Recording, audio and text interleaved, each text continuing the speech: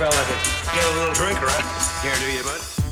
Hello everybody and welcome to Brumvagoon. You will not get there on a road bike, or better, in this way, you need a gravel bike to get there. And the gravel bike that I'm talking about is the Open Up that now is sitting in my studio room and that I already tested a couple of times, and finally it's here, it's completely assembled and I'm ready to go for a lot of adventure with it. So thanks a lot to Open for giving me the opportunity of riding this amazing thing, and welcome back also to Stefano into winter. So the best part of winter, in my opinion, is getting muddy on an Open Up. But I still prefer summer, people. Sorry for that. I really prefer summer, and that's probably because I'm just back from my vacation in Australia, where it was summer, weather was amazing, and all the world was smiling at me because of the warm weather.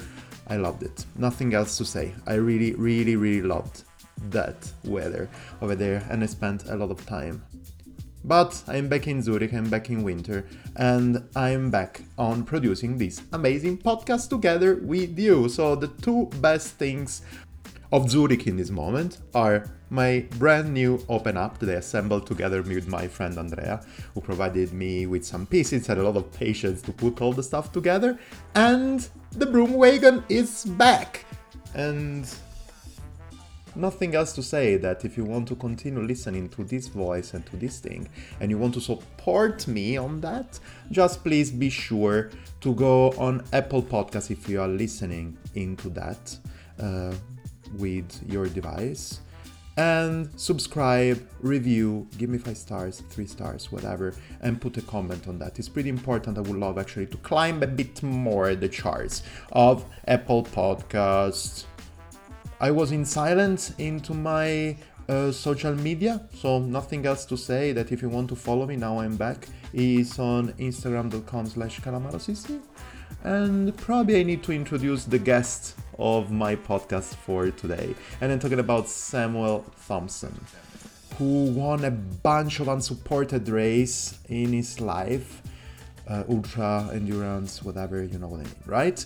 And this year he took part on the brand new first edition of the Trans-Pyrenees, and he arrived second, but the story behind it is even more beautiful. So I will let you listen to that, and I will talk to you at the end of this episode. Bye! Hello everybody, this is an amazing story because I'm actually interviewing today somebody who says that he's a fan of my podcast. Samuel Thompson. Hi Samuel, how are you doing?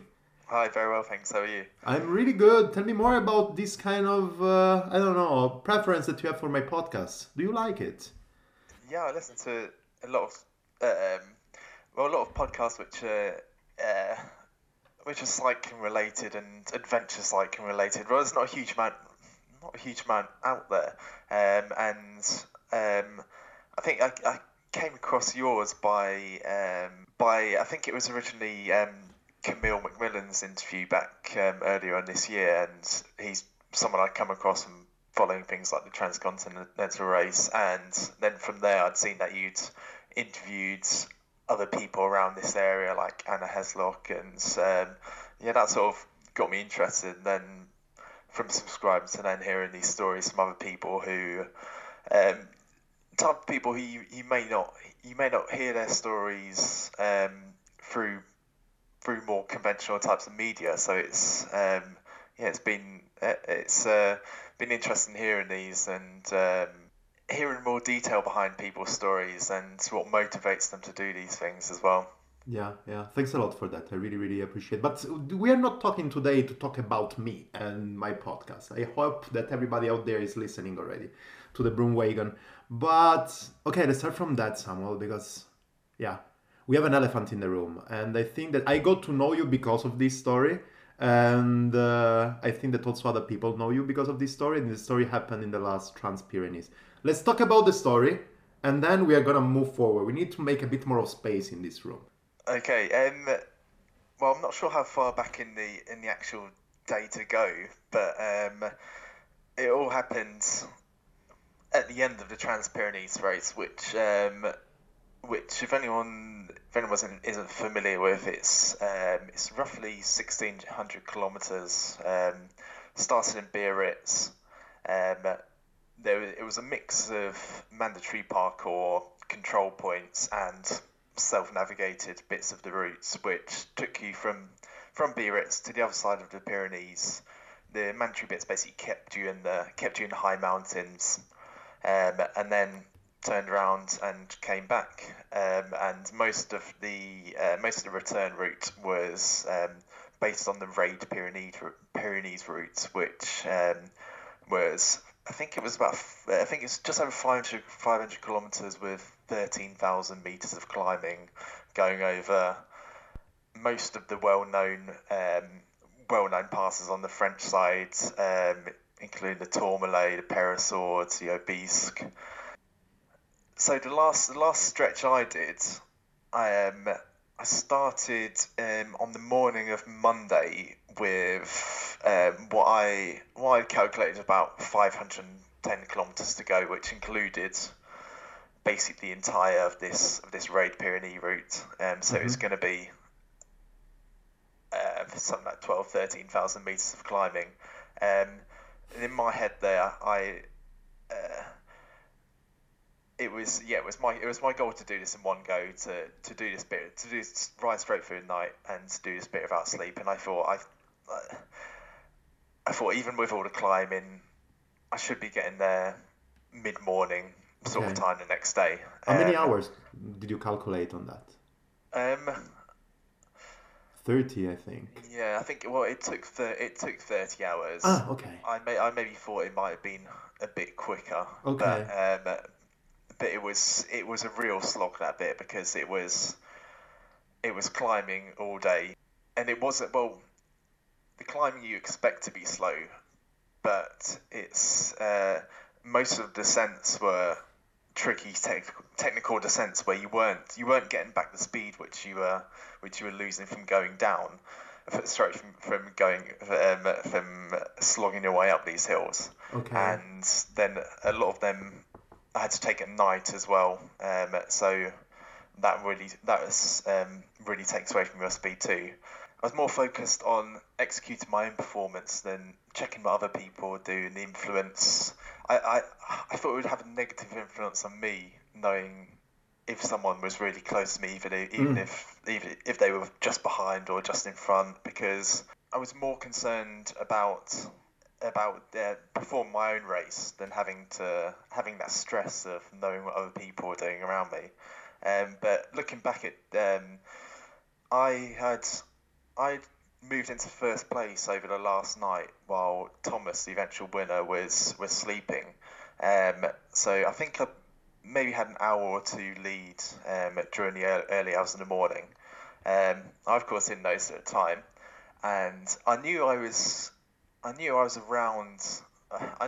probably in contention because I'd arrived at checkpoints 2 and 3 in second place. Okay. And since checkpoint 3, I hadn't, apart from seeing people come in the other way because there was a bit of an out and back section, I hadn't seen anyone else on the road. So I knew it was in contention, but I didn't know whether I was first, second, or third. So there was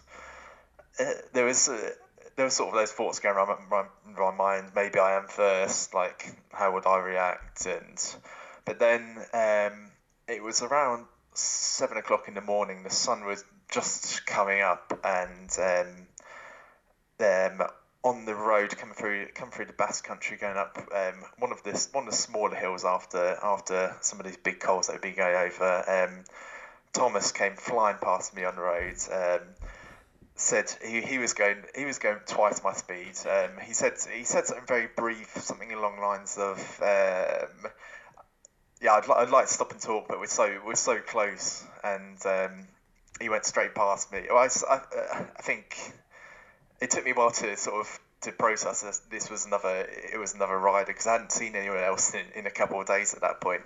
And but the speed he went flying past, I knew then that I wasn't in first. I sort of had an inkling to check the tracker, but I thought, what good's that going to do?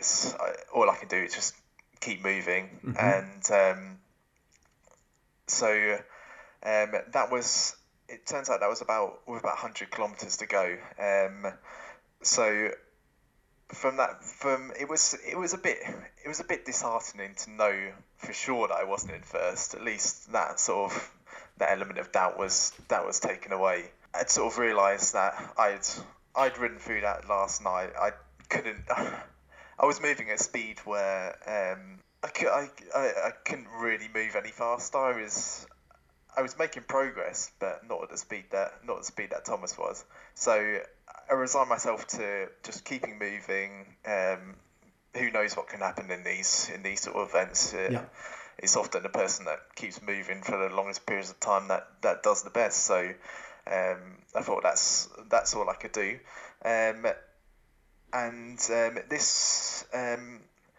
This part of the course was still on the mandatory parcours on the Rage Pyrenees route, and this part finished with and then from the end of the mandatory parcours we had there's about 25 to 30 kilometers to reach Biarritz, and at this stage, I in my planning I had thought that there was a free route to go back to the finish at Biarritz.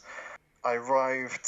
Well, I got to within about 500 meters of the finish, and I thought I didn't want to get to the finish without knowing exactly where I was. So I checked the track, and then I'd seen Thomas had arrived. I think it was about 15 minutes earlier, and that was why I was a bit. Well, if anything, I was a bit surprised that Thomas wasn't even further ahead at the speed he was going, but turns out he had fallen off during the night, and I think he'd sprained his wrist or his shoulder in the end, so he was sort of hobbling into the finish as well, and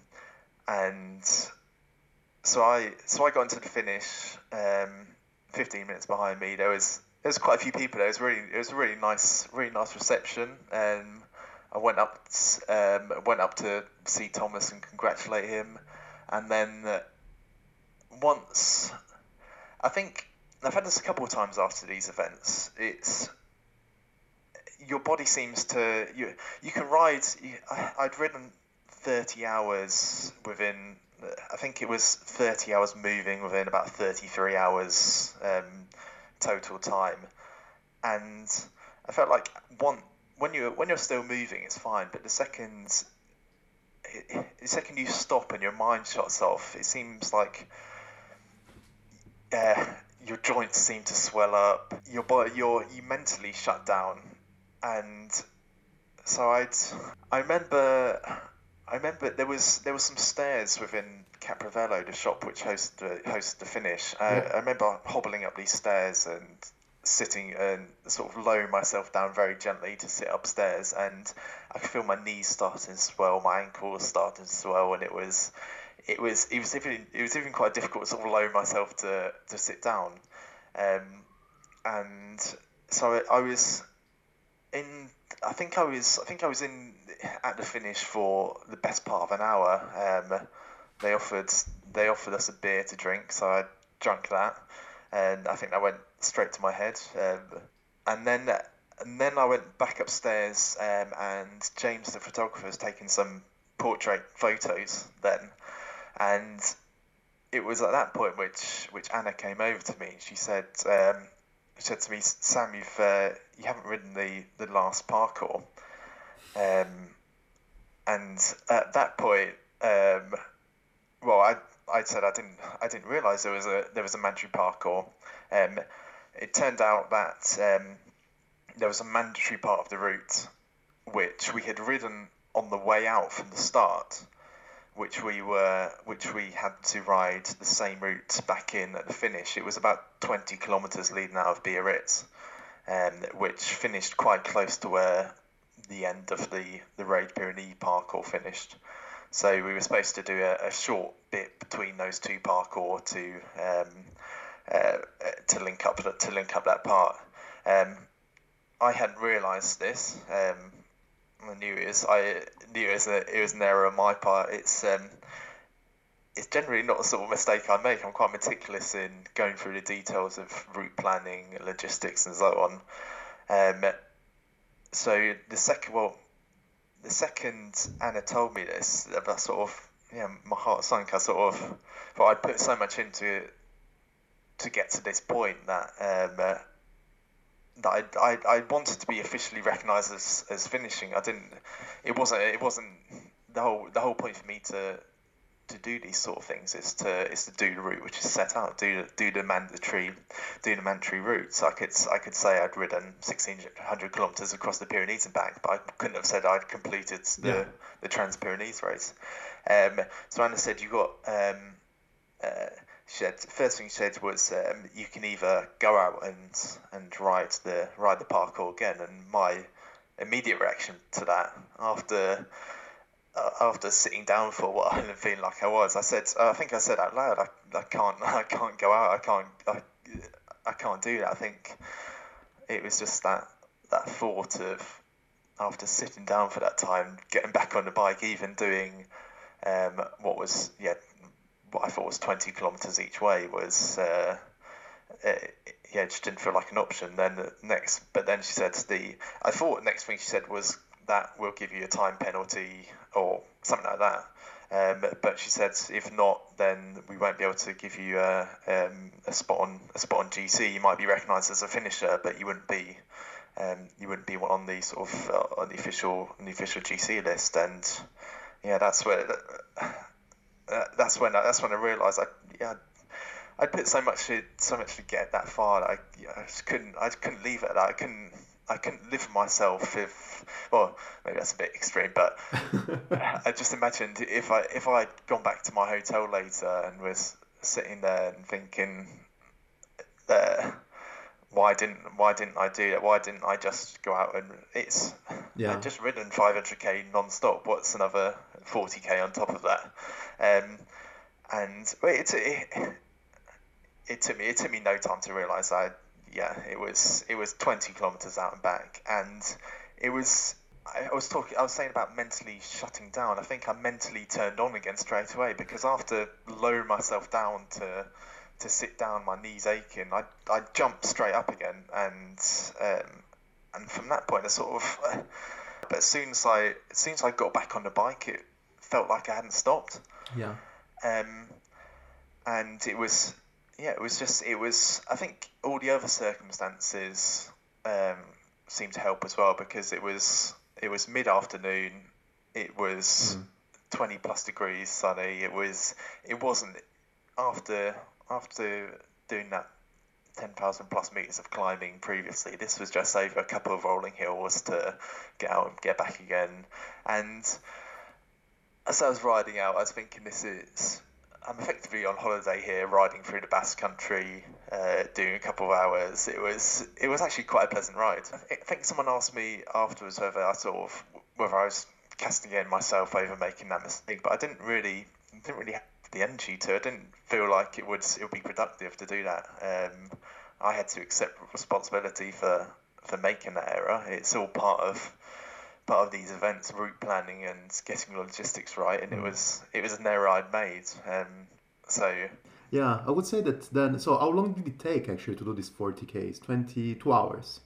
Yeah, it was another 2 hours, and it was, well, I had plenty of time still to come in second, because I think the next person was, I think I worked out they were about 12 hours on the road behind. So I think the finishing time I still had about 10 hours in the next person. And I think it was on one of the Facebook groups, someone had commented that I would have had time to have a sleep and then gone back and done it, but I couldn't.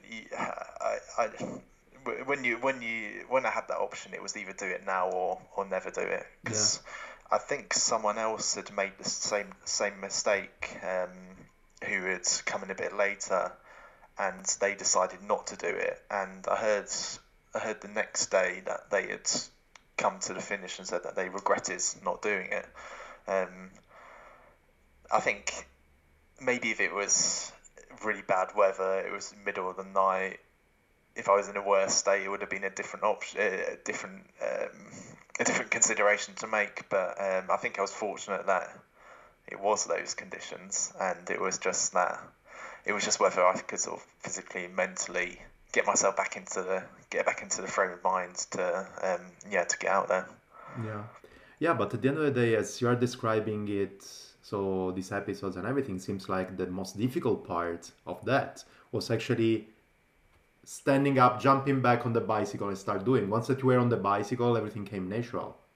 Yeah, because for the past 4.5 days, that's what I'd got used to. It was you're spending most of the time sitting on your bike pedaling, so it's it's amazing how that sort of how your mind switches off as soon as you finish, and it was that was why when I was first told I couldn't contemplate getting back on, because I know how I felt the days after doing these rides previously.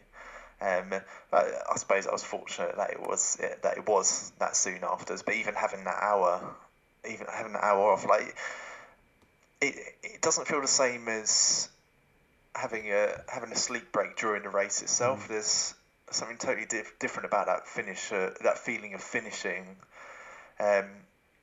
Because getting up from sleeping in the middle of a race, you've still got that adrenaline going.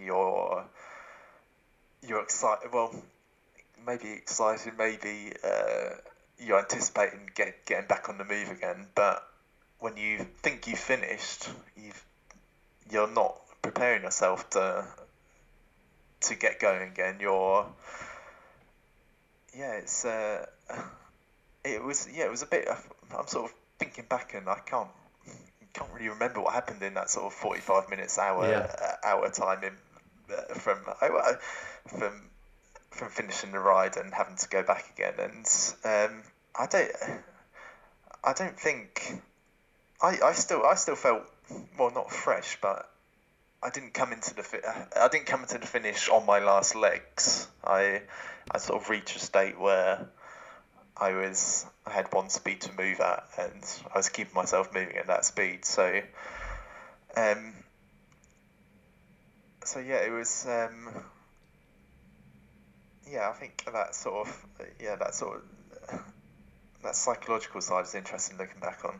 Yes, no. It's actually great. It's the first time that I'm talking with somebody that has this experience, something like arriving at the finish line and saying, okay. Because usually these things happens. This kind of thing happens, especially when you're riding in fixed parkour and everything like this. It happens from time to time that people, for example, arrive as CP1, CP2, and then they are missing a piece, or they need to go back to the city, fix the bicycle, and come back and start. These things happen. But I think that is the first time that I heard. That's why I was talking about elephant in the room. This thing I never heard about people arriving at the finish line and starting again and making the last part and then arriving. And this is actually exactly the psychological thing that makes me curious, because as I was saying, it seems like at this point it's just getting your stuff back together and saying, okay, if we want to finish this, you want to finish it in a proper way, you need to jump back on the bicycle and do the other 40 kilometers. But this is the toughest part, because then you are used, as you were saying, you are used to ride the bicycle. You were doing it for the last 4 or 5 days. So, there's nothing really impossible to do, but just putting all the effort, all the strength that you have in your body back on the bicycle and do it again, that's the difficult part. Yeah, it's often you can compare it to any time you get out on a bike. It's often said with most forms of exercise that you never regret having done it, but sometimes the toughest thing is starting in the first place. Mm-hmm. So I can see how that exactly relates to this. I didn't. It's maybe there would have been a lot of regret if I hadn't done this, but it was those first few pedal strokes sort of. But then again, I had to tell myself that I had the time to do it. There was no rush. If I had to stick it in my smallest gear to get up even the slightest hill, then I could do that because I had the time. So I was fortunate that I'd put myself in that position in that way. That there was, because I can imagine if the next person was a couple of hours behind and I had to do that, and I had to do 25k an hour out and back to finish ahead of them, that would have put a bit more pressure on me. But I tried to take that pressure off myself and just tell myself to ride what felt natural, and that made it, that made the ride more pleasant. And then I think I was quite sure when I got in the next time that I'd done it properly. Yeah, but it's fine. Anyways, just still, maybe we can stick for another couple of minutes on the Trans-Pyrenees itself, then we're gonna go broader around. It was the first edition, but it was not your first race of this kind. How and why, in your opinion, this race was special? How did you like the most, and which were the moments that you will remember? And I don't know, if you will think about it, would you do it again, or you're gonna find another challenge? I'm off to there's a lot of events and races I've done which, after doing it, I think that's it. There's not that same enticement to go back to them, whether it's because I feel like I've seen that place, and partly because there's so much out there to see, so many new places to go and visit and ride through, but it sort of took you to places within the Pyrenees which you wouldn't necessarily pick out yourself. The mandatory parts were the road surface is very, very variable. I think especially on the Spanish side as well, because the French side, all the cols, which you see come up in the Tour de France year after year, it felt like being in a different world on that south side. Especially the first morning we had was drizzly. It was a bit. The weather wasn't great on the French side, and then we crested over the first col to get to the Spanish side, and then suddenly it was 25 degrees. The sun was out. It was baking hot. I think that was one of the main challenges with this race at this time of year, was the constantly changing conditions. I think I was very fortunate in not coming across some of the worst conditions. I think there had been some snow in a few weeks beforehand in some of the higher parts of the Pyrenees, so I was a bit concerned about that beforehand. And even without that, it was chilly at nights. It wasn't freezing, but it was cold enough to have most of your layers on. And fortunately, it was sunny most of the days. But at this time of year, the sun takes a long time to come up, and especially when you're in the mountains, you don't necessarily see the sun till 10, 11 o'clock in the morning. But then as soon as the sun hit, it was suddenly baking hot, especially when you were going up 2-hour climbs. So I'd go from having leg warmers, long sleeves, to suddenly taking everything off for that middle part of the day, then sweating away, going up the hills, usually having to put on extra layers for the descents. And then as soon as the sun would crest over the other side and go behind the hills to the other side, it would be freezing cold again. But yeah, this was not the first and as well as the only event that you have done this year. I don't know, let me check here, I have my notes. Yeah, you have been winning the bikepacking around Norway. It was something like, I don't know, July, am I wrong? How was that one? It was July in Norway though, which I think we had a lot of conditions there. In a way, I think the weather conditions were tougher in Norway than they were in the Pyrenees. Less sun, maybe. No, but yeah, actually, you've made the all round of Norway, so probably in July you got a lot of sun, of light, let's say. Yeah, and in light it was really good. We started in Oslo, did a circuit round, went south a bit, then across to Bergen, and then as far north as Trondheim, and back down to Norway. So it's a circuit of the sort of the fat bit of Norway at the bottom. And yeah, that time of year it was amazingly.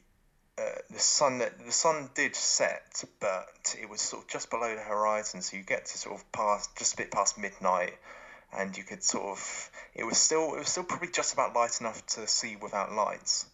And then the sun would sort of hover under the horizon for about 3 hours and then come up, which was it made riding through the night easier in some ways, but I found right generally riding through the night I find that the first couple of hours are fine, and then you get to that sort of 2 o'clock, 3 o'clock time where you're starting to expect you might see a bit of sun on the horizon. And then the sun coming up later gives you that mental boost to that it's a new day and the world will be waking up soon. But when the sun doesn't really set and it feels like middle of the day at 3 a.m, that those hours, that sort of 3 till 8 o'clock, can feel very long because you've had that mental boost that the sun's come up and it's a brand new day, but then you're waiting for the world to respond. You're still riding across empty roads it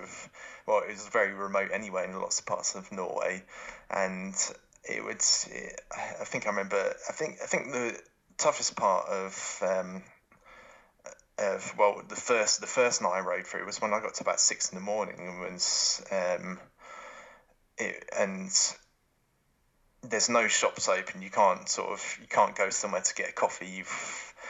It was tough. It was tough in that way, but it was a pleasant experience being able to ride through the night when when wasn't as many hours of darkness, whereas in the Pyrenees we had 12 odd hours of darkness. The sun wasn't coming up till 8 o'clock, so it was different in that way. But the weather conditions in Norway in July, I think even some of the locals are saying that it was especially bad. We left Oslo in 25 degrees plus in shorts and short sleeves. It was really nice for the first night, and then the second or third day it started raining and didn't really stop for the next 5 days on and off.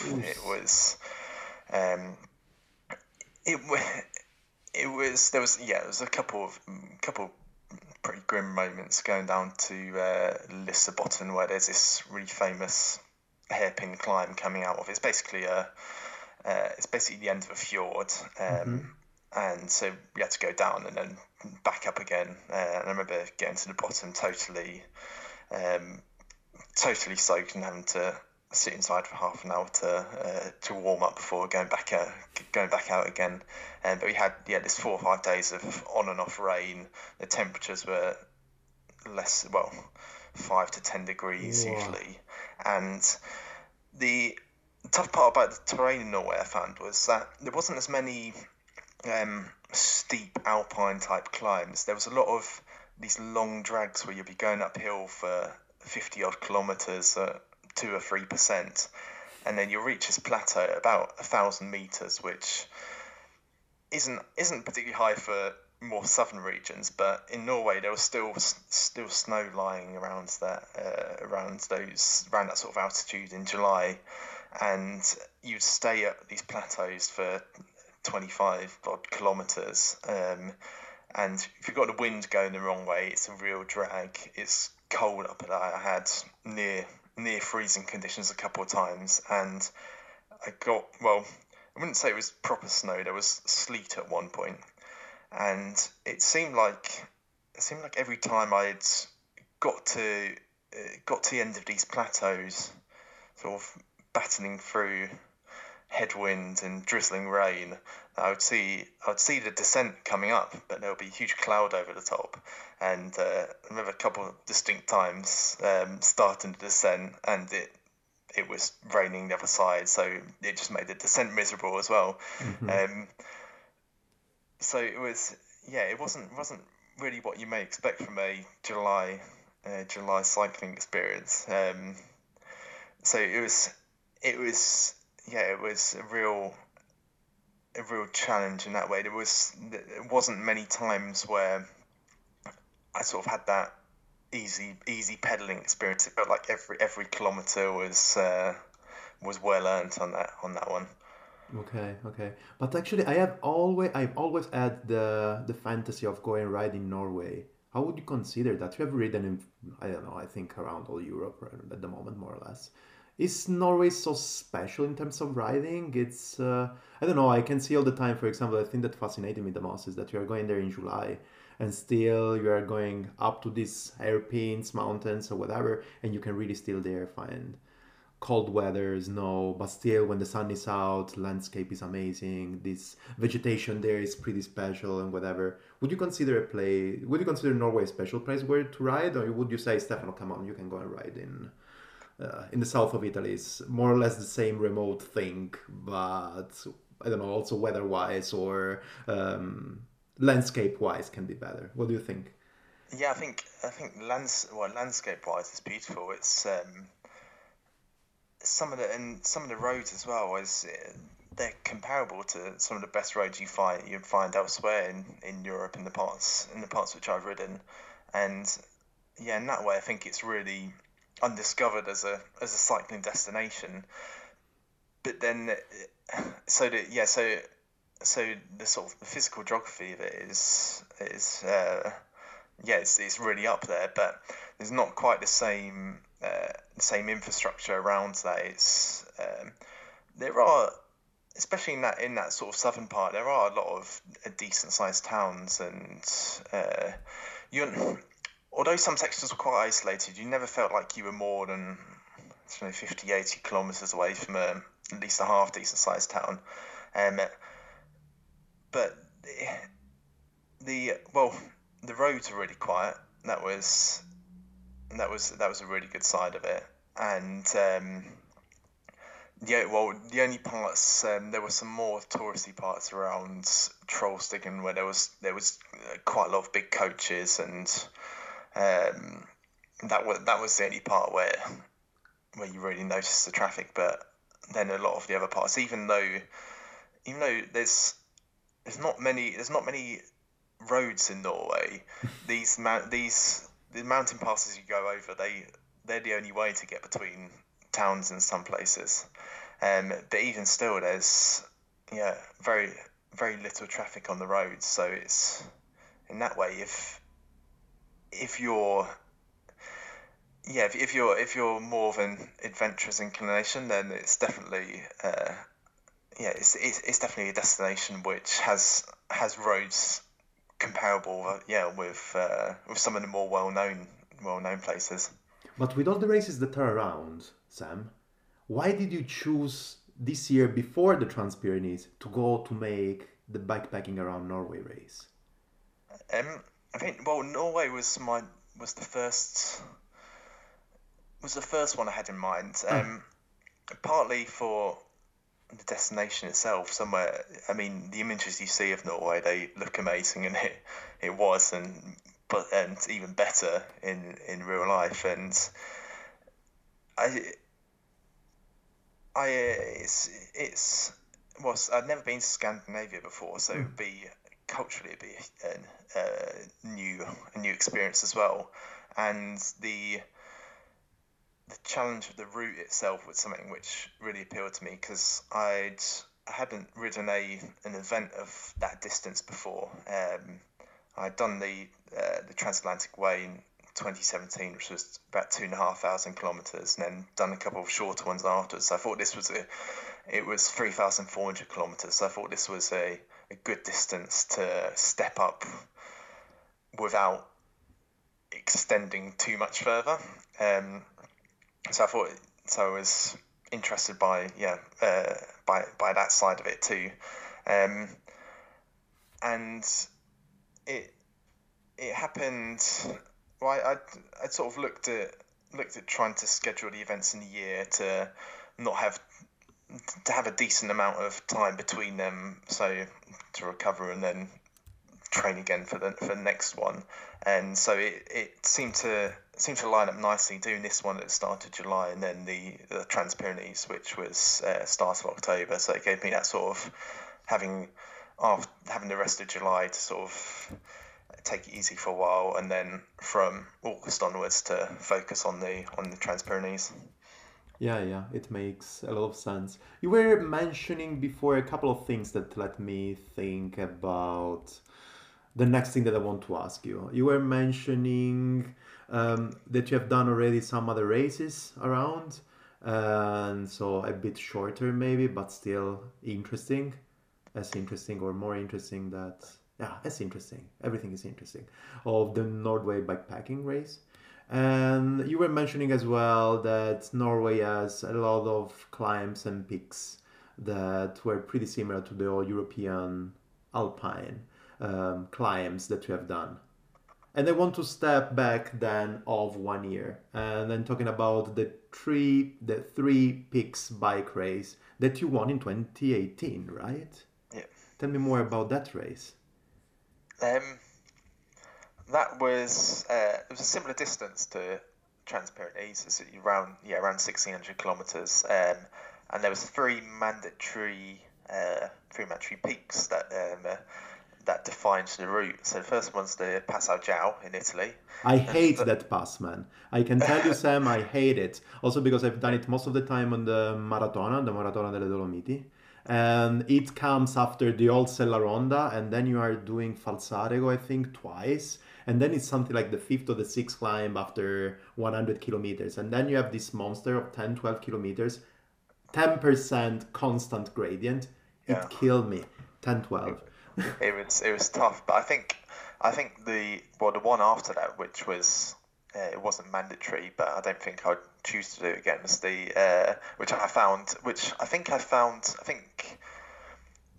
maybe the hill itself wasn't the toughest I've done, but I think the whole circumstances around it was the toughest I found. The hill was the Passo the Federa, Yes. just next to that, because there's a section that which is it's like 3 kilometers at I think it's around 15%, where it's a straight road, so it's just one of the soul destroying ones where there's no relief coming up. There's no hairpins to take to occupy your mind or relieve the gradient.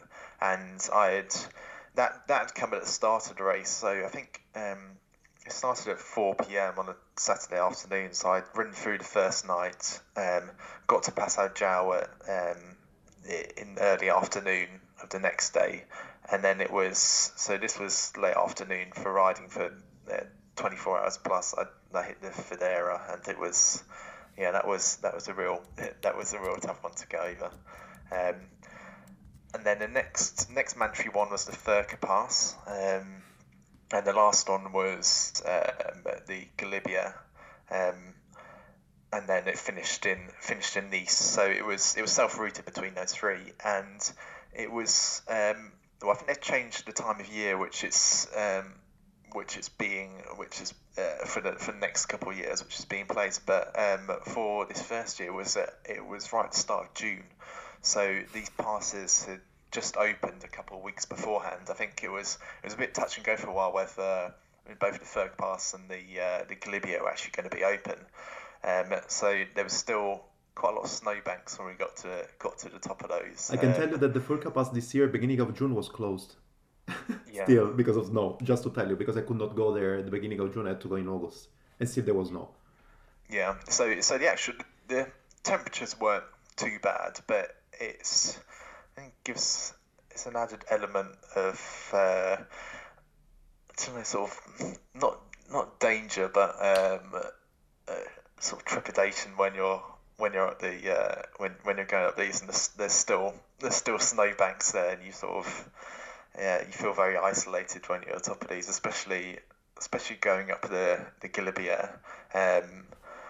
I think coming out of Valois, there was a couple of people descending towards me with what looked like full winter gear, sort of balaclavas pulled over their faces. There wasn't a piece of skin showing, so I was sort of wondering what was actually going to be up there. I sort of a bit intimidated by that prospect. It wasn't pleasant. the mist had come in. It was drizzling a bit, and I'm sure I saw some people driving up in cars and turning around and coming back down because they didn't fancy going to the top. And yeah, it's a tough enough climb as it is. And I was putting on layers as I was going up, but then you're still sweating inside a bit as well. So once you reach the top, you've got on all your layers already, and then you start to descend, and you're getting cold very quickly because you're wet within your clothes. So I made it halfway down to the Col de Lortoret and just had to go into that. There was a restaurant in there that was still open, and so I had to go in there and had a crepe and a hot chocolate to warm up before doing the rest of the descent, because I think I would have frozen if I'd done the whole of that in one go. That's crazy. That's super crazy. No, but yeah, these are really, you mentioned really three of the most beautiful probably climbs that you can find around Europe, really from east to west. Yeah, and I think it was a great route similar to how the Trans-Pyrenees was. It kept you within the mountain range, so within those, well, to make it between those peaks, you had to do other passes as well. But I think that one, there was a lot more valley roads. You could because so much of it was self-routed, you could stick on a valley road for 100 kilometers apart. So it wasn't as relentless as the Trans-Pyrenees, but it was still tough. There was still some big hills to get over. Yeah, because I can completely feel that the Trans-Pyrenees was really one climb after the other. You mentioned the Red Pyrenees parkour, so the last stretch really. And this was really hell. All the passes that you are listening and people are doing, the pro are doing in the Tour de France, were there. They were compact in a couple of 100 to 300 kilometers, and all the climbs were there. So you think, okay, I'm done. I'm just 300 kilometers from the end. But actually, no, there is everything one after the other. Yeah, and I think in a way, it's me personally. I'd probably rather do that than do 500 kilometers on the flat, because you've got a target each 50 kilometers or less you get to the top of one hill, you get down the other side, and then you've got the next one coming up. So you've constantly got that next target coming up, and I was sort of ticking them off as I went along. There was something like 10 or 11 peaks over 1,000 meters, and I mean the Tourmalet was halfway through, so I was sort of counting down the ones to get to the Tourmalet, and then I was sort of on the home, well, not quite on the home stretch, but I'd sort of use these sort of mental tricks to sort of tell yourself that you're making progress, and make it to break down the ride. So because if you're doing 500k in a flat, there's nothing to break it up. There's no the goal seems so far away, whereas even though the hills themselves are tough, you've got a descent coming up the other side. Even if it's often the Pyrenees, it's fraught with sheep on the road and horses running about. It's I quite enjoy that aspect of it as well, and I find although it's tough on some parts of the body, it helps constantly moving in and out of the saddle and having a different position. I think it helps with other issues which can come up from riding this sort of distances. Yeah, but I completely with you when you're saying that at the end of the day, if you have maybe a longer route going around the climb or just going up and down a climb and find the other pass and then the other one again, I would go for passes for a couple of reasons. One, because even after really long rides, and I can understand that actually these kind of races are really tough for your body and from your mental health and for everything like this. But on the other side, going on the flat probably is a bit more painful because you're really only there, sitting there, watching all the time. They are monotonous. They are always the same thing. While going up to the climb, you will always find in the next switchback or even just in the next pass that you are going through, you're just finding another point of view, another thing that tricks your mind. So I don't know. I have always the rule that if you have a road that goes on the left and goes flat, and then one on the right that goes up, you have always to follow the positive gradient. Yeah, It's a bit yeah, more definitely. interesting, no? And the scenery is always better higher up as well. Yeah, exactly. You can watch around. The scenery is amazing. Landscape is super cool. Also, life that you'll find around you. You were mentioning sheeps are around up there or cows. Up there, they're there, really quiet, really happy. You know, it's different thing. On the flat, you usually find a lot of cars.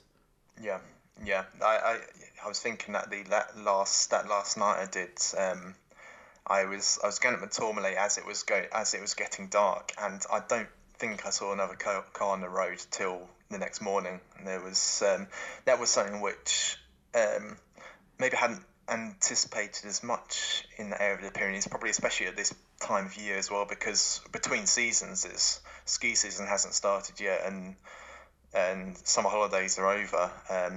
Especially going through some of these ski resort towns on some of these passes, they just felt like ghost towns. Even once it got past 8 o'clock, there was no sign of life anywhere. It was yeah, it was quite interesting. And I mean, looking at these places on the map, you see these reasonable sized towns, but I maybe hadn't appreciated as much that it would feel so quiet, and there wouldn't be as much activity especially at night around these places. Um well, I know it's in France. It's always difficult, especially on Sunday afternoons and evenings, to find places which are going to be open. But yeah, riding through a town at 9 o'clock and all the lights are off was it felt like it could have been 2 in the morning, not 9 at night. That's the beauty of living in the mountains, though, Mm, right? You know that you're living just a super quiet life and you're enjoying, instead of enjoying nightlife and blah, blah, blah, you're enjoying the mornings and the nature. I'm trying to repeat this thing to myself when I moved to Switzerland, and I can say that I enjoyed so much moving from a metropolis and moving actually to a city that's still the biggest in Switzerland, but still a small city. That's the thing that I really enjoy, just being around and just instead of being entertained by the things that the city can give you, just being entertained by the nature. It's something that gives you power. Something like it's giving you a lot of strength. It's really recharge your batteries every day. mhm. Yeah. Yeah, and I think where I live as well gives me the opportunity as well. I live in Sheffield, and it's in the north of England, and it's a great city in itself, but it's so easy to get out of the city as well. Even this morning, I went out on my mountain bike up and get straight into the Peak District and get straight onto trails there, and it's well, during the morning it's silent. It's quite it attracts quite a lot of visitors during the day, but at times it can be great just looking out over the city, and being able to get out to these places so easily is a real it's a real benefit to have. So you were talking that this morning you went out with your mountain bike and doing some climbs. What are you training for? Which one are your plans for the future? Well, it's not quite training yet. It's only been 2.5 weeks since Transpyrenees finished, so Okay. I'm giving myself. I haven't quite decided when I'll start doing any sort of structured training yet, but I think after doing something like that, you I think not having a focus for a while is a real uh, it's a real nice mental break to have, because uh, I've sort of had throughout this year. There's always been something coming up. From pretty much the start of the year, I've had something on the horizon. So it's nice to have that break. But then on the other side, I'll know that soon enough. I want the next thing to aim for. I want to have something to. I I'm very self motivated anyway, but having a real target is is something which I always like to have in mind. So you're trying to tell me that you don't know what you're gonna do next? I've got some ideas. There's so many new events and races coming up that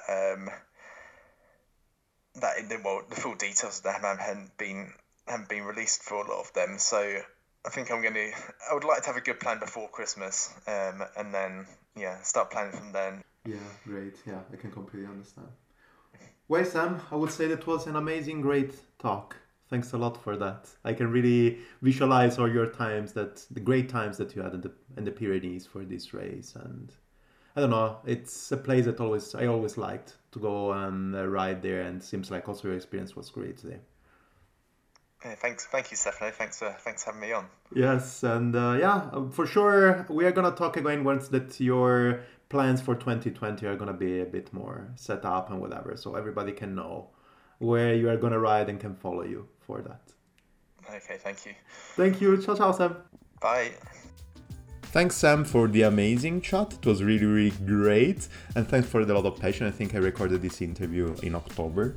But now is everything ready. I actually edited this episode on my flight back to Zurich. And I hope you enjoy it. And if you enjoy it, just go on iTunes and review, subscribe, do whatever you want. But thanks for the support. It's pretty important for me to get everybody out there really into the podcast thing and into the Broomwagon. Another cool thing, by the way, I just received my brand new Broomwagon kit that is just in a limited edition for me and some friends, and I need to test it super soon. So if you want to have a look to that, go on Calamaro CC on Instagram and you will see something else out there, and probably it's gonna be all the winter season, so I will test this kit together with my amazing Open Up. And thanks a lot, Open and Andy Kessler, for the support for this podcast this year. A lot of adventure together. That said, I would say that we are gonna talk again next week. I'm preparing some new episodes. I'm running late in terms of interview, but I'm gonna catch up super easy, and I will try actually not to do any stop in terms of Christmas pause or whatever. I will try to continue produce this podcast also during Christmas period. I will see. We'll probably just give me 1 week on the 25th, because I'm gonna be sitting on the table with all my family, eating as crazy. By the way, in the last 16 months, I actually earned 16 is too much, but 10 kilos. It's time to catch up with the perfect weight now. Apart from that, people, I will talk to you next week. I hope you enjoyed it. And if you didn't enjoy, give me your feedback. Bye!